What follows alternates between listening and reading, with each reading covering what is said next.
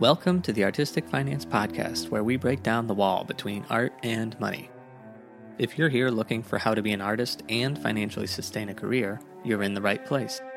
Keep listening and join us as we learn about artists and how they make money work for them. Hello, everyone. This is your host, Ethan Steimel, here for episode 25. Thank you for tuning in. To everyone who is feeling like 2020 is a terrible year, just know that it is. And we're all going through it together. But also know that some good things have come from it. For instance, I spent 32 years of my life not drinking coffee. Pandemic happens, closes all the shops where I got my chai lattes, and bam, now I'm drinking coffee. Nicole and I even bought a coffee maker, and we bulk ordered 3 giant containers of Folgers coffee. And all of you coffee purists out there with your Nicaraguan beans or your Kona coffee or your French presses, please don't bother telling me I'm a peasant. I've just learned about coffee, so leave me be to enjoy my Folgers. Now, lest you think 2020 only brought the goodness of coffee, it brought another good thing. There is a $1,500 college scholarship that was created by today's guest. It is for any BIPOC non-performance theater major studying anywhere in the United States. The deadline to apply is October 25th. If you know anyone who could use that scholarship, let them know as soon as possible so that they can get their application in. They have nothing to lose but $1,500 to potentially gain. Today's guest is Cody Renard Richard, a stage manager for Broadway, television, circus, and opera.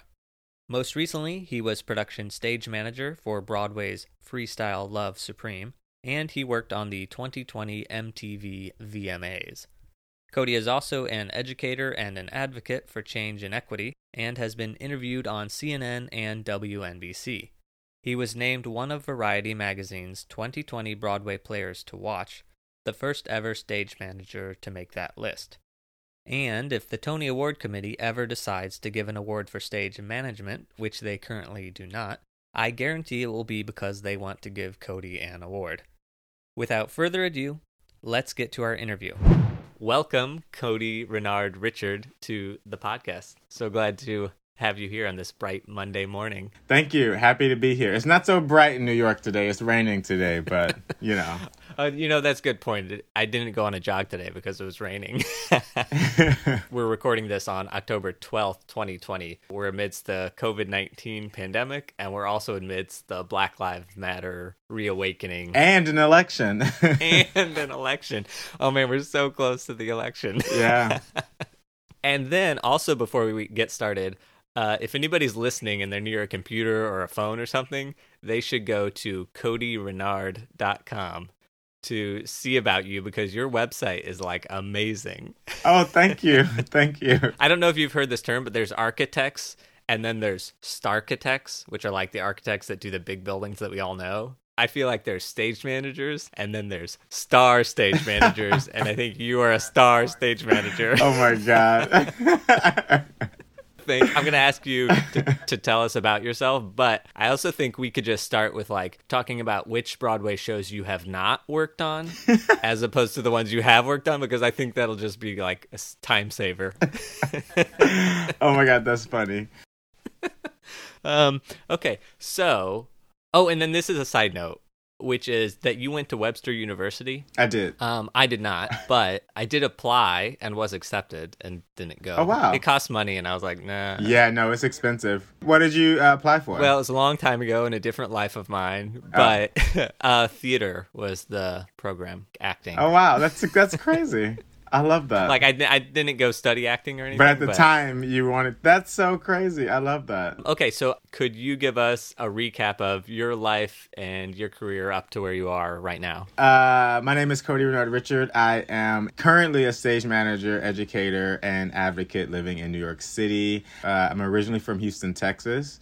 I say Houston, Texas, but it's actually a little town right outside of Houston, Texas called Hockley. So I grew up on a ranch. My entire family, they are cowboys and cowgirls. We'll save that story for another time.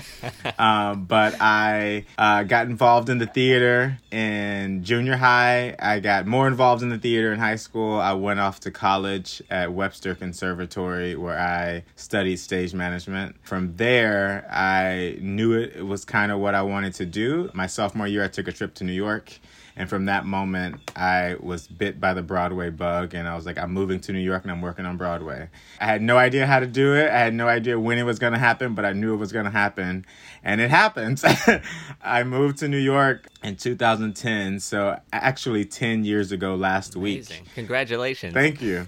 So yeah, I moved to New York. You know, I've been very fortunate. I've been able to work on tons of Broadway shows. Some of my favorites are Hamilton, Kinky Boots, Freestyle Love Supreme, Dear Evan Hansen, Lion King. I've also worked in television a little bit. I've done the live televised musicals of Hairspray Live, The Wiz, and Jesus Christ Superstar Live. A dream came true with working on the Tony Awards last year. I was one of the stage managers for the Tonys. I've also worked in opera. I did a show at the Met. I've worked for Cirque du Soleil. I just ventured into teaching now. So I'm the type of person who likes to dip my toe into each little lake just to keep it interesting and to get more knowledge and to keep, growing. But yeah, that's kind of my journey in a nutshell. And now here I am in a pandemic talking to you in my makeshift office, which is also my bedroom. Same here. Wow, that's amazing. So you went to New York your sophomore year of college. Houston is known for like the Alley Theater, and it has a sort of big arts theater live event scene, but you didn't do any theater in Houston before you ended up going to college? Actually, I did. And I think this is probably a testament to my career. I've always been the type of person who is like, I have to do this thing, because I always feel like I'm such a go-getter, I guess. So after I graduated high school, I was already accepted into Webster. In my mind, I thought that all of the students going to Webster probably had a leg up on me. I don't know why I thought that, but I was like, oh, they're going to come in already knowing what to do. And I've only done it in high school. And they also had too. But in my mind, I don't know why I was thinking that I needed to know more.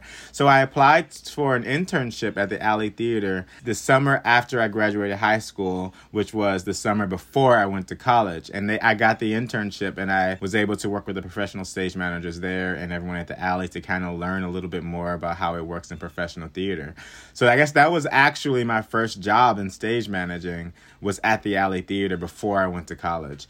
And when I got to college, I was like, oh, I didn't have to do that. But it helped me understand it a lot more. So I'm very grateful that I did. And working at the Alley connected me with a woman named Sarah Mills. 4 or 5 years later, I had spent some time in New York doing another internship. And she wrote me because she was getting ready to do a Cirque du Soleil show in New York. And she's like, hey, are you still in New York? I need a stage manager for this Cirque thing. I don't know if you're busy, but I loved working with you when you were an intern. And I'm sure you've grown since then. And I was in Kansas City, Missouri doing a show, planning to move to New York because I had just graduated. I lied to her. And I said, of course I live in New York City. I would love to do this Cirque du Soleil show at Madison Square Garden. So she hired me, and I moved to New York officially in October of 2010 with a job at Madison Square Garden because of a connection that I made at the Alley Theater when I was 18. Wow. Isn't that crazy? Astounding. I love stories like that, because those moments that appears like pure luck, but it's not, because you did the internship, and right. You did the work, and then you moved to the place. Yeah, the seeds were already planted. Yeah. Okay, that's amazing. Okay, so I want to ask you to describe your demographics for us, for all those people that are just listening and or haven't been to your website yet. Great. I am currently 32 years young. I am a Black American, and I am very single. And male, did we say that? And I identify he, him, his. Okay, male. I don't want to assume. So now I want us to get to know your creative personality a little bit. What is a live event that you like to experience as an audience member? Oh, man, I love going to concerts. Oh, I love concerts. Actually, the last concert I saw before the shutdown was Celine Dion at I think it was at Citi Field. She's, oh my goodness. Just I love going to concerts and just witnessing these amazing performances, and they're the spectacles. Do you like going for the spectacle or for the performer or performers? It depends on who it is. I'm a fan of The Voice, so I usually go to concerts that feature singers as opposed to like performers.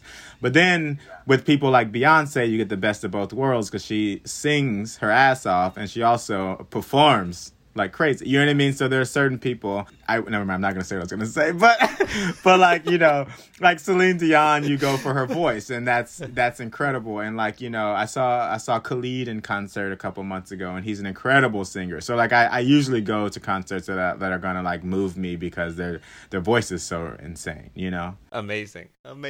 What is a piece of art that you like? Okay, I'm doing, well, not right now, but we're doing a show called Lempicka, which is inspired by Tamara de Lempicka, who is a famous painter, like Art Deco painter. All of her paintings are amazing, but I'm obsessed with her Adam and Eve painting. It's like an artistic nude of these two individuals, and it's stunning. I just love like the way her art is, and I think I probably love it so much because I'm so attached to this show. So every time like I do the show, I find like a new piece of art that she's done that just is so incredible. But I'm a huge fan of her work. Yeah, amazing. That's awesome. So what keeps you motivated to keep working or inspires you, let's say, on those days that you wake up and you don't want to get out of bed? That's a great question. A lot of things actually keeps me going. I think myself, I owe myself. Like I have a responsibility to myself to keep going. There was so much that I had to do to get to where I was. So I always think back to like when I was younger and like the path that I could have gone down, or like the opportunities or you know what I mean? I always think about where I could be as opposed to where I am. And when I think about that, I'm like, okay, no, you need to continue to do this. You know what I mean? You have to remember that you had this dream and this goal. And it's like, so I'm very much a self-motivator. I also think about my mom, who, you know, sometimes help financially. And I think about the visibility of younger Black and brown kids who now like follow me on social media or see my name in certain places. And I think about like continuing to get my name and face out there so they know that it's possible. They know that like they can do whatever they want. You can actually achieve any goal that you want. You just have to know that you're going to achieve it. You know what I mean? I know that sounds so simple, but I mean, and in a sense, it kind of is. You just work really hard, and you don't stray from. You know what I mean? You laser focus in on what you want, and at some point in your life, it might not be the thing you're thinking of, but you're gonna accomplish that. You know what I mean? So that's kind of what really motivates me. I love it. That's nice. Well, I guess you sort of already answered this question, but what music do you listen to? A wider array of music, actually. I'm kind of the person, though, if I find an album that I like, I'll listen to it on repeat for months. Like I don't really follow the trend of new music, but I love R&B. Sometimes I love trap rap music. A lot of times I love trap rap music, let's not lie. I like pop music. I still listen to country music. I listen to gospel music. I listen to a lot of genres. And now lately, because I've been missing Broadway, I've listened to some Broadway show tunes. Like, whoa. I haven't really gotten into like heavy metal or pop rock or necessarily classical music. But, you know, I love some jazz. I love, you know. You still have time in your life to get into heavy metal or classical. We'll see. We'll see. Amazing. Baby steps. So that was your creative personality. Now onto your financial personality. Are you bad or good with money? I'd like to say that I am okay good with money. I'm in the middle.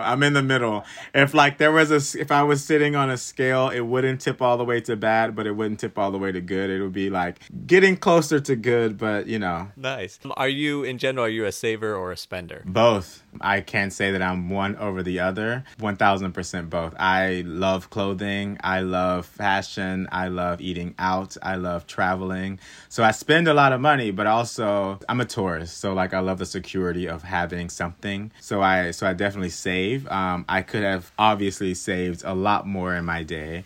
But again, I've tried to embrace being spontaneous, which is not something that I grew up doing. So like taking trips and just impulse shopping and whatnot is something that I come to like, so like I am definitely both. Yeah.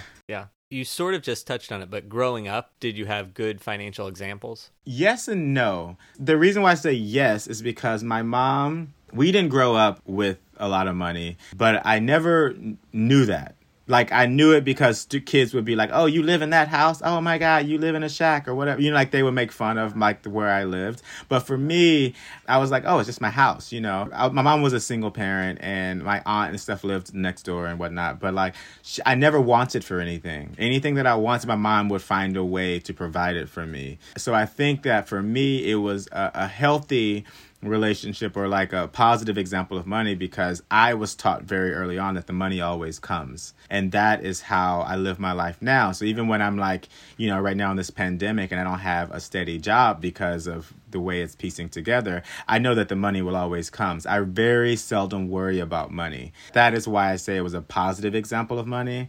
And then I say not a positive example of money because we never talked about money. We never talked about like the responsibility of money, the saving. Like we kind of touched on it, but it was never something that was ingrained in me to be like, oh, you know what I mean? It was like, oh, so that's kind of why I say both. At the start of your career, so I guess that's when you went from Kansas City to New York City, what did your finances look like at that point? Oh, I didn't have any money. I was, I just graduated college. I think I had saved up like a little bit because I knew I was moving to New York. I had just sold my car. I had a little Mustang. So I sold it for like a couple thousand, like maybe like, actually, I think I sold it for like $2,500 or $3,000 or something. So not a lot of money for a car, but enough to have a little cushion to move to New York. At that time, that was a lot of money. Yeah. And it still is, if you think about it. Anyway, so yeah, I think I had like, maybe a couple thousand. Like when I say a couple, I mean like 2 or 3 to move to New York. If that much. I don't even remember if it was that much. That's kind of what I had moving to New York. And I moved here without having enough to find an apartment because finding an apartment in New York, you have to put down first month's rent, you have to put down a security deposit, you have to pay a 10% broker's fee. So it's like that would have been all of the money that I had. So I stayed with my best friend who I went to college with as well. I stayed in her apartment in Brooklyn on an air mattress for the first like 3 months in her studio apartment that she was renting from someone who was giving her, it was a whole thing. But like that was how I started. And then like I was able to go from there. Yeah. Still friends with that person? Oh yeah, she's my best friend. We still talk. She's actually she's a stage manager and she works with Cirque du Soleil. We were in the same class. She's also from Texas. It's very interesting how we met and like continue to be friends. Yeah. That's nice. That's really cool. Yeah, I mean 3 months on an air mattress in a studio with someone. I know, but we made it work. That's a level of friendship I don't have with, well, maybe my wife, I suppose. Right.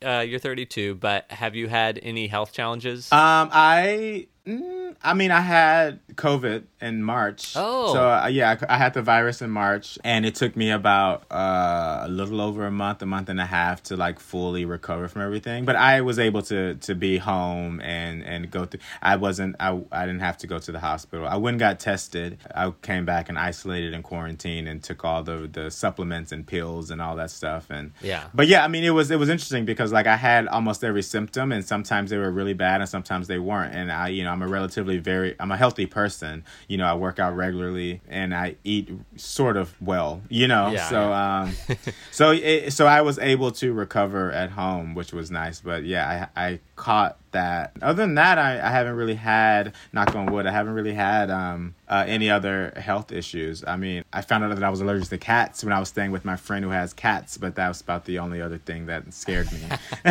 Broken a couple of bones, but yeah. So I assume for COVID, it wasn't like super expensive to deal with that because I assume you have insurance through Actors Equity. Yes, it wasn't necessarily expensive because I didn't have any hospital bills and my test was covered through insurance. If I had gone into the hospital for anything, I think that would have been a different story. But I was very fortunate to be able to be home and deal with it at home. Because you've had it, and they say you can get it again. Are you like more confident going around people because you're like, well, I've already had it, so? Or are you like more nervous, interacting with people because you're like, I don't want to get it again? I'm definitely not more nervous because I think since it's been 7 months, for me, it's like I have to experience some sort of life. So I'm still very cautious. I still wear my mask when I'm around people, and when I leave my apartment. But I've started to become a little more social. I live in a 1-bedroom apartment, and I've been here alone for the most of the 7 months. I've taken like maybe 2 trips to visit people, but that's it. And now it's like, all right, I will go to this restaurant and get food, or I will go to the park and see someone. Because I was like,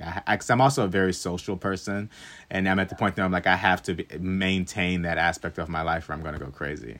So I'm not nervous per se, but I'm still very cautious because we still don't know how to contain this thing, which is insane. Yeah. When you have excess money, where do you put it? I wish that I could say I put it into an investment account. I just put it into my savings, and I've had many conversations about investment accounts, and I have not gone down that path. And maybe this is another sign telling me that it's time. We'll see. Everybody's path is different, I know. We can skip this question because I think you already answered it too, but do you worry or think about money on a daily basis? I don't. Yeah, there are times though when finances are hard. Like I have overdrafted my account in New York. If I'm being very transparent, I have overdrafted my account many a times. And then there are those moments where you're like, oh, again, I am a blah, blah, blah year old you know what I mean? So you just think about like why and what, and and I have those moments of worry and doubt, and then I like pull myself together and like, no, it'll be fine. And then, the money comes and we get back on track and we keep it moving.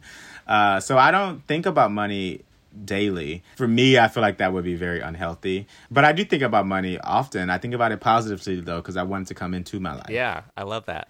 Do you use a budget, or have you used a budget? No. I can't say that I have. I almost want to stop asking that question because nobody uses it. I mean, there have been a few people who are like, yeah, spreadsheets and blah, blah, blah. Yeah. Well, as a stage manager, we use spreadsheets all the time. I know a lot of friends who are stage managers who makes their budgets and prioritizes for the month. If I had done that, maybe I would have more money now, but also I think it would have drove myself crazy. It would have made me think about money a lot more. If I learned anything during this pandemic, to me, money is just a construct. It comes out of thin air. It really does, because you look at all these bills that they're like putting out and all the $1 trillion blah, blah, blah, blah, blah. It's like the money is literally being printed and just put into the world. You know what I mean? And that's probably why we're in so much debt now. So I'm not going to worry about money, because if they're creating all this shit with money just running around, I know that it will come into my life at some point. So I'm like, I can't worry about it and like stress about it, because I know that it's going to continue to flow because it has to. Oh man, I love that. I agree with all that. But do you know what MMT is? I don't. Okay, it's modern monetary theory. It says what you just said. It's all just a construct. The debt is imaginary. Right. We aren't actually in debt. We create our own money, and then we use our own money to pay our own money back. Right. So just absolve everybody of the debt and just move forward. Yeah. Yeah. What is a good financial decision that you have made? Not spending a couple $1,000s on a pair of shoes. Making those decisions, I guess. Like, I do have very expensive taste, and sometimes you have to be like, okay, let's not do this, Taking a job that I knew would pay more as opposed to taking a job that probably would have satisfied my soul a little bit more, just because that's just what I needed at the time. On the flip side of that, what is a bad financial decision that you've made? Buying a couple $1,000 shoes. No, I've never actually done that.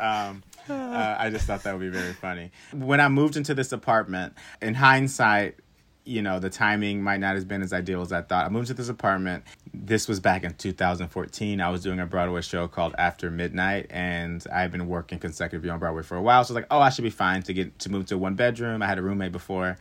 And I found this place, and I was like, the rent is perfect. And I had enough in my savings to where I could pay the first month, the security deposit, the 10%, and still have money left over. So I got this apartment. I put down, I guess it was almost 10 grand if you count up all that crazy crap. And I, put it up. I was like, oh, it's fine. I got this show. We got our closing notice for After Midnight 2 weeks after I signed everything for this apartment.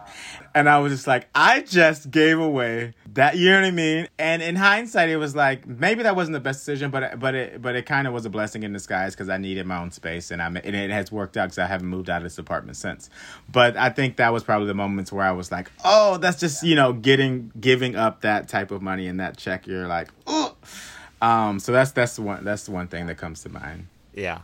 Every time you work and you get a paycheck, does it just come to Cody Renard Richard, or do you have any sort of entity set up anywhere? I'm not incorporated, and I don't have a LLC, so it just comes straight to me right now. And then, is most of your checks, are they W-2 income or are they 1099 income? Most of my checks up until this year are usually W-2s, and then every once in a while I'll do like a one-off event that's a 1099. But the majority of my checks for my career have all been W-2s. And then do you file your own taxes? I do not. I have a wonderful lady down in Florida. I don't understand that stuff. And I itemize everything, send it to her, and she'll get back to me. She's like, well, what about this? And I was like, oh, right. Okay. And then we'll figure it out. And she's great. Oh, that's awesome. Do you have a retirement plan? And if so, what does it look like? Being in Greece with no, I mean, yeah. I don't have a retirement plan. I haven't really thought about retirement. Actors Equity, do they provide something? I have 401k and a pension set up through Equity and through, I'm also a member of the Directors Guild Association, the DGA. So they pay into my 401k and my pension as well. So I do have quite a bit in that. I just don't, I'm going to ask questions just because I don't know. So DGA, that was like your NBC Live musicals. That's the DGA. Is that the Stage Manager Union for TV? Correct. So the DGA covers directors, assistant directors, and stage managers in television and film. I'm sure everybody listening knows, but Actors Equity, you're an Actors Equity, and it covers actors as well as stage managers. Correct. So that's why you're in that. Okay, to hammer more on this. So the 401k through Equity, is that something that they automatically did for you, or did you have to take an extra step and say, besides the pension, I also want to do the 401k? They set that up for us. And depending on the contract, if, on a lot of Broadway contracts, the producers pay into it. Like, they pay into it because it's a part of the agreement. And then we have the option to adding more of a percentage into it as well. So we can match what the producers are doing, or we can just let the producers pay into it. Yeah. Okay, and then, so then you have a pension plan there as well. And then the DGA, is that just a pension or is that a 401k as well? I believe the DGA is just the pension. Okay, and then all three of those options, you don't make any decisions on it. You just put money in, and when you're 65, you'll see what is there. And see what's there, exactly. I check in on it from time to time to see how much money is there. But actually, I think now, because a friend of mine just took some money out of their 401k, we have the option to take however much funds that we want. Because, it's a weird time. So they were able to take up, I think, 20k out of it. So you can take amounts, but I think you only can do it a certain amount of time a year, or however many years. I'm not sure how that works. I've never taken anything out. But they give you that option if you're ever really hard on your luck and you need to access those funds. You can pull a certain amount out, and especially this year in pandemic, they've tweaked the rules a little bit so that it's a little easier. But you can pull money out, but you have to pay it back in a certain amount of time. Or there's, of course, the worst option that everybody would say only do if you're desperate, which is pull it out and just pay a penalty on it. Technically, it is your money, and you can get it back. You just have to pay penalties on it. Yeah, I'm not touching it because I'm I'll figure it out because I don't need to pay any other bills. I got enough bills and I got enough tax statements. I can't. So I won't be touching mine until it's time. Until it's time. Yeah. What job of yours has been the most financially lucrative? It's kind of a toss-up because my television jobs definitely pay more, but they are shorter contracts. So whereas I make an X amount a week, which is more than what I would make on Broadway, the longest I've done a television show is the live musicals have been maybe 2.5 months. Whereas on Broadway, I've done shows for 9 months to a year. So in the long haul, the Broadway show is the most lucrative because it's good money and it's longevity.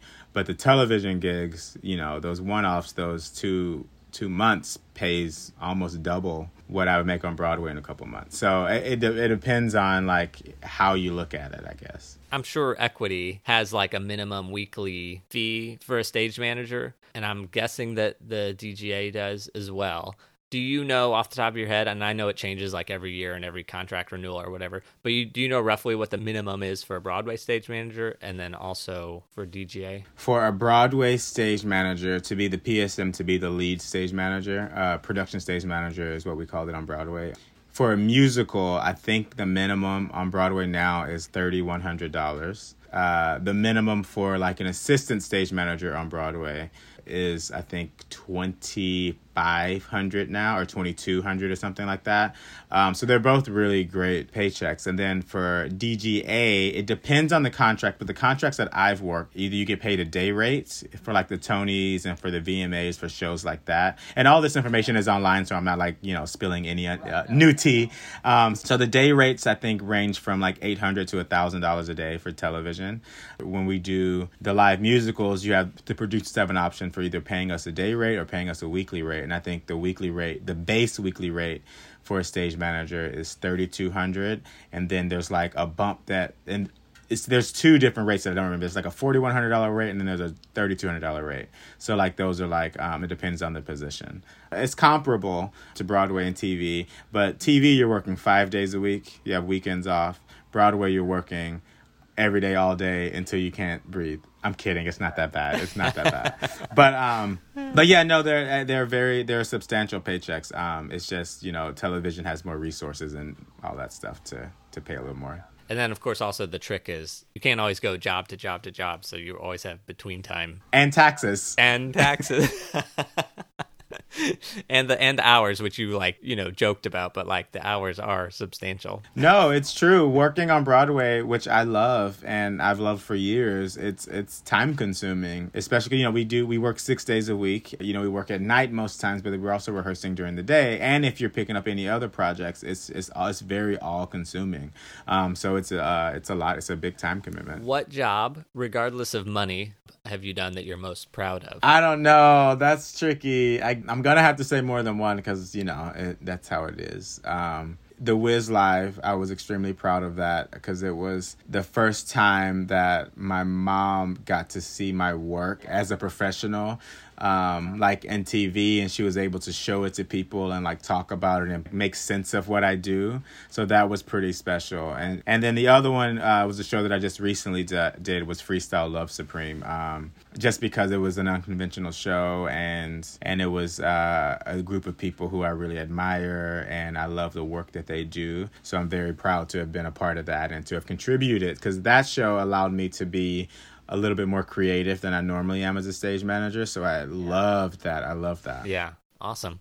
Do you have a professional network, and has it helped you make more money, aka how do you find work? When I don't have an agent, I don't have representation. Most stage managers don't. That may change, who knows. But so I don't necessarily have someone who's helping me get work, I guess. I do have a professional network in the sense of that I have a lot of connections and I've built relationships with people who sort of have my back. Not sort of, they have my back and I have theirs. So like when jobs come up that's right for me, sometimes they'll reach out. I do a lot of seeking jobs out on my own.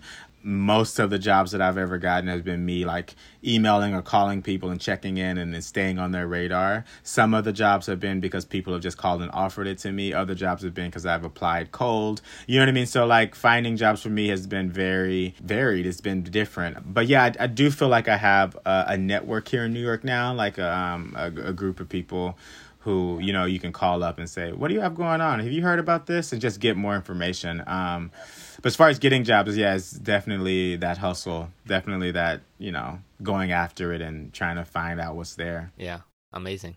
How much of your success has been hard work versus luck?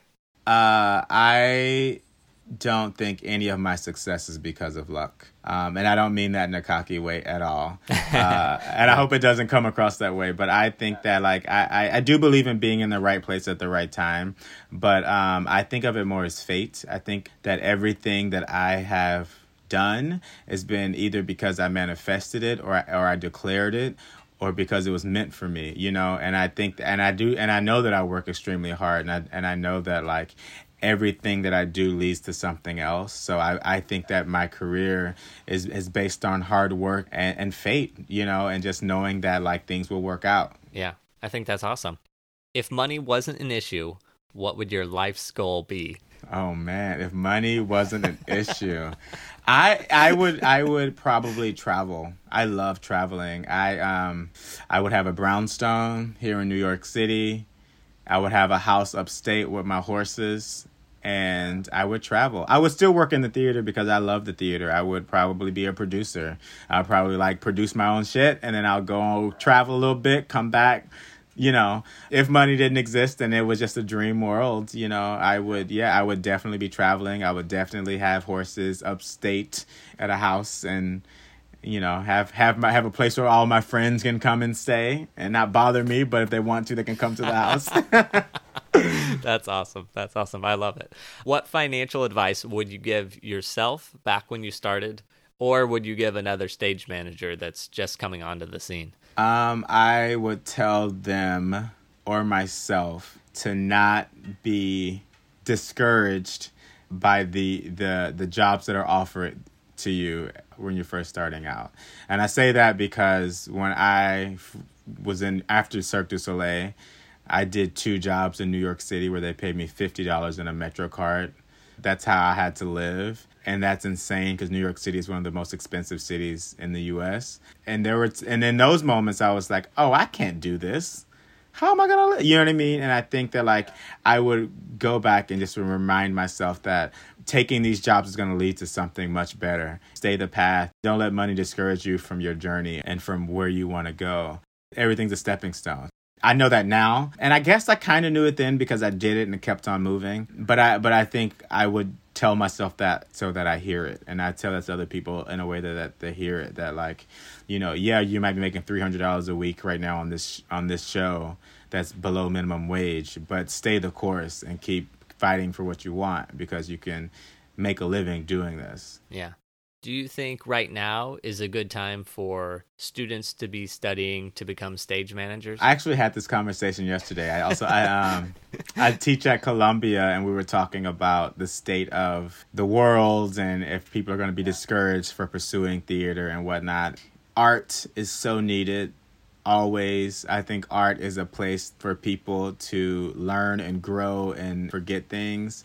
I also think, in a way, art saves people's lives. You know, I think about the students who could have gone down a really bad path. I think about the students who didn't have support at home and they find the theater. I think about, you know what I mean? Art, it will always be needed. And I think that if people are interested in stage managing specifically, they should do it. And sure, there are no jobs right now because our industry is not happening right now, but that will not always be the case. This is the time to perfect the things that you're not great at. This is the time to like eat or perfect the things that you are great at. So when the world opens back up, you can jump back in. You're ready to continue on your journey, you know? So I encourage people, if it's something that you want to do it. I say that about anything in life. If that's what you want to do, try it out because you'll never know if it's going to work out if you don't try it. So I definitely think that people should continue to go after what they want. Yeah, amazing. Big cities like New York are artistic hubs. If somebody graduated in May of this year as a stage manager, would you advise them to move to a big city? I mean, it depends on the person, honestly. If they're trying to get away from something, move where you got to go. You know, if you're looking for something new, move where you got to go, figure out that city, you know, start like making friends and connections. And then, you know, hopefully that'll help you usher your way into the industry when it reopens. If finances are an issue, I wouldn't move. I would wait. I would continue to save and do something else. Because right now it's a long game. We don't know when the industry is going to reopen. We don't know what jobs are going to be available when the industry reopens. So I think you have to think about like what your goals are, long-term and current goals. And I would weigh both of those before making a big decision to move, especially to New York. 'Cause New York is still expensive, even during a pandemic when we don't have any jobs. And not even just New York, LA, Chicago, Boston, all of these cities are still not inexpensive to live in during this time. So I would just, take a moment to figure out what you immediately want to do while people figure out what the world is going to do. Okay, so you mentioned that you're in 2 unions. What are the pros and cons of being in the union? You're protected by the union status, benefits of healthcare, which right now is a little tricky, but usually, they provide great healthcare at a very low cost, which is great. You have access to people who could advocate for you, and like in the workspace, there are people that you can go to feel protected if something is going wrong. Yeah, the union just helps provide a more safe, equitable environment. A very diplomatic answer of that. But yeah. Yeah. They provide that umbrella for us. Yeah. There weren't any cons there. Can't you think of any cons? Oh, come on. No, I'm joking. The only con, the only con that anybody has ever said is you have to pay the dues, but like the dues pale in comparison to all the benefits. You know what I mean? Right. It does suck that there are union dues, and there are also working dues, but we pay taxes. So yeah, no, I know. Just, it's not not a real con. It's like I know, trying to find something, I mean, if we were going on a deep dive, there are always things that that you're like annoyed with by the union, but I think the union does more good than it does harm. Sometimes you feel like you got to pull teeth to get an answer about something, or you got to like fight for them to see a certain contract or whatever. I think that in the grand scheme, it's better to have, especially in theater, Absolutely. What can we do, you and I, to stress the importance of finance and savings to other artists? Continuing to talk about money in a positive way. I think we talk about money, not we, but the global we, tend to put a negative connotation on money. The term, I don't have any money, or I can't afford that, we've got to stop saying that. Start putting like a positive spin on the term money. And I think that will help people to realize that, it's just money. Yeah. Because I think that's also important to be positive about it.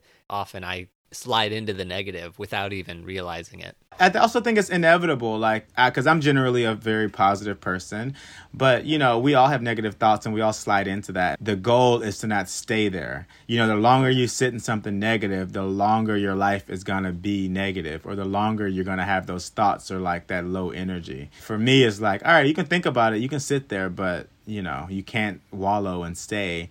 Because the longer you do, that's what your circumstances are going to be. Yeah, amazing. All right, my final questions here. What separates those that have a career in the arts full-time versus those that transition out or never even try to do it? I don't know what separates us. I would say the people who have a career in the arts full-time, going back to that word luck, which I dodged earlier, are incredibly lucky, incredibly fortunate to be living their dreams. It's not lost on me that I am able to do what I want to do. It's a very cliche term, but I'm actually living the dream, So I think that's what separates people who might have wanted to go into the arts and didn't, or was in the arts and then left. Is yes, it's hard sometimes, and yes, it's hard to like make ends meet sometimes, but when you get to do it, the satisfaction of being able to work in the art form that you love and have given so much to is amazing. Yeah.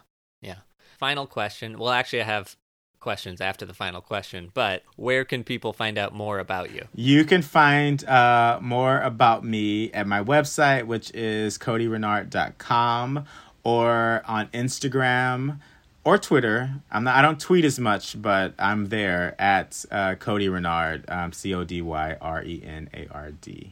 Amazing. Okay, and then my question. You have a scholarship that you created, the Cody Renard Richard Scholarship. How is that going, and can you tell us about it? Absolutely. I would love to talk about it. So yeah, I created a scholarship program this year with Broadway Advocacy Coalition. I have done some work with them before. I've known them all for years. They're doing great work within the Broadway community and educational systems. I have been wanting to do more. I've always wanted to do some type of a scholarship. And my initial thought was to do it at my university, where I would just give a student $1,000 each year to be able to pay for something, like out of my own money. Like it's like, I'll just do that. Like that'll be my way of paying it forward. The pandemic hit and I had all this time on my hand and I was talking to my university about doing this. And then I started talking to some friends and they were like, well, why stop there? And I was like, oh, here we go. Because I'm also like, I dream big. There's no dream that's too big for me. So I was like, you know what? Why not just do something bigger? My wheels started spinning and I was like, all right. And we hit the ground running and created this program. And this program is specifically for BIPOC students who are studying non-performance degrees, mainly because I'm a stage manager and I work in the management side of theater. And I think it's really important to try to usher in more Black and brown and other ethnicities of leaders into the theater. And if we don't give them the access and the connections, it's going to be harder for them to find people. And this is not to alienate white people at all, but this is to hopefully help level the playing field and to get more people who look like me behind the table and running shows and directing shows. So the program gives the students $1,500 for a semester, and then it also gives them 3 different sessions to where they'll meet with me and different industries within the theater to engage in various workshops on like leadership, their specific concentration, and, like social justice. So the goal is to like give them the tools that they're not necessarily getting in school and for them to meet current Tony winners, meet people who are actively doing this, meet people at regional theaters. So when they graduate, they're like, oh, hey, I can reach out to this person because they have a connection. That's the goal. So hopefully, this is the first year. We'll see what happens. I'm very excited about it. So we shall see. I just love it because always there's this conversation about we need more representation in theater.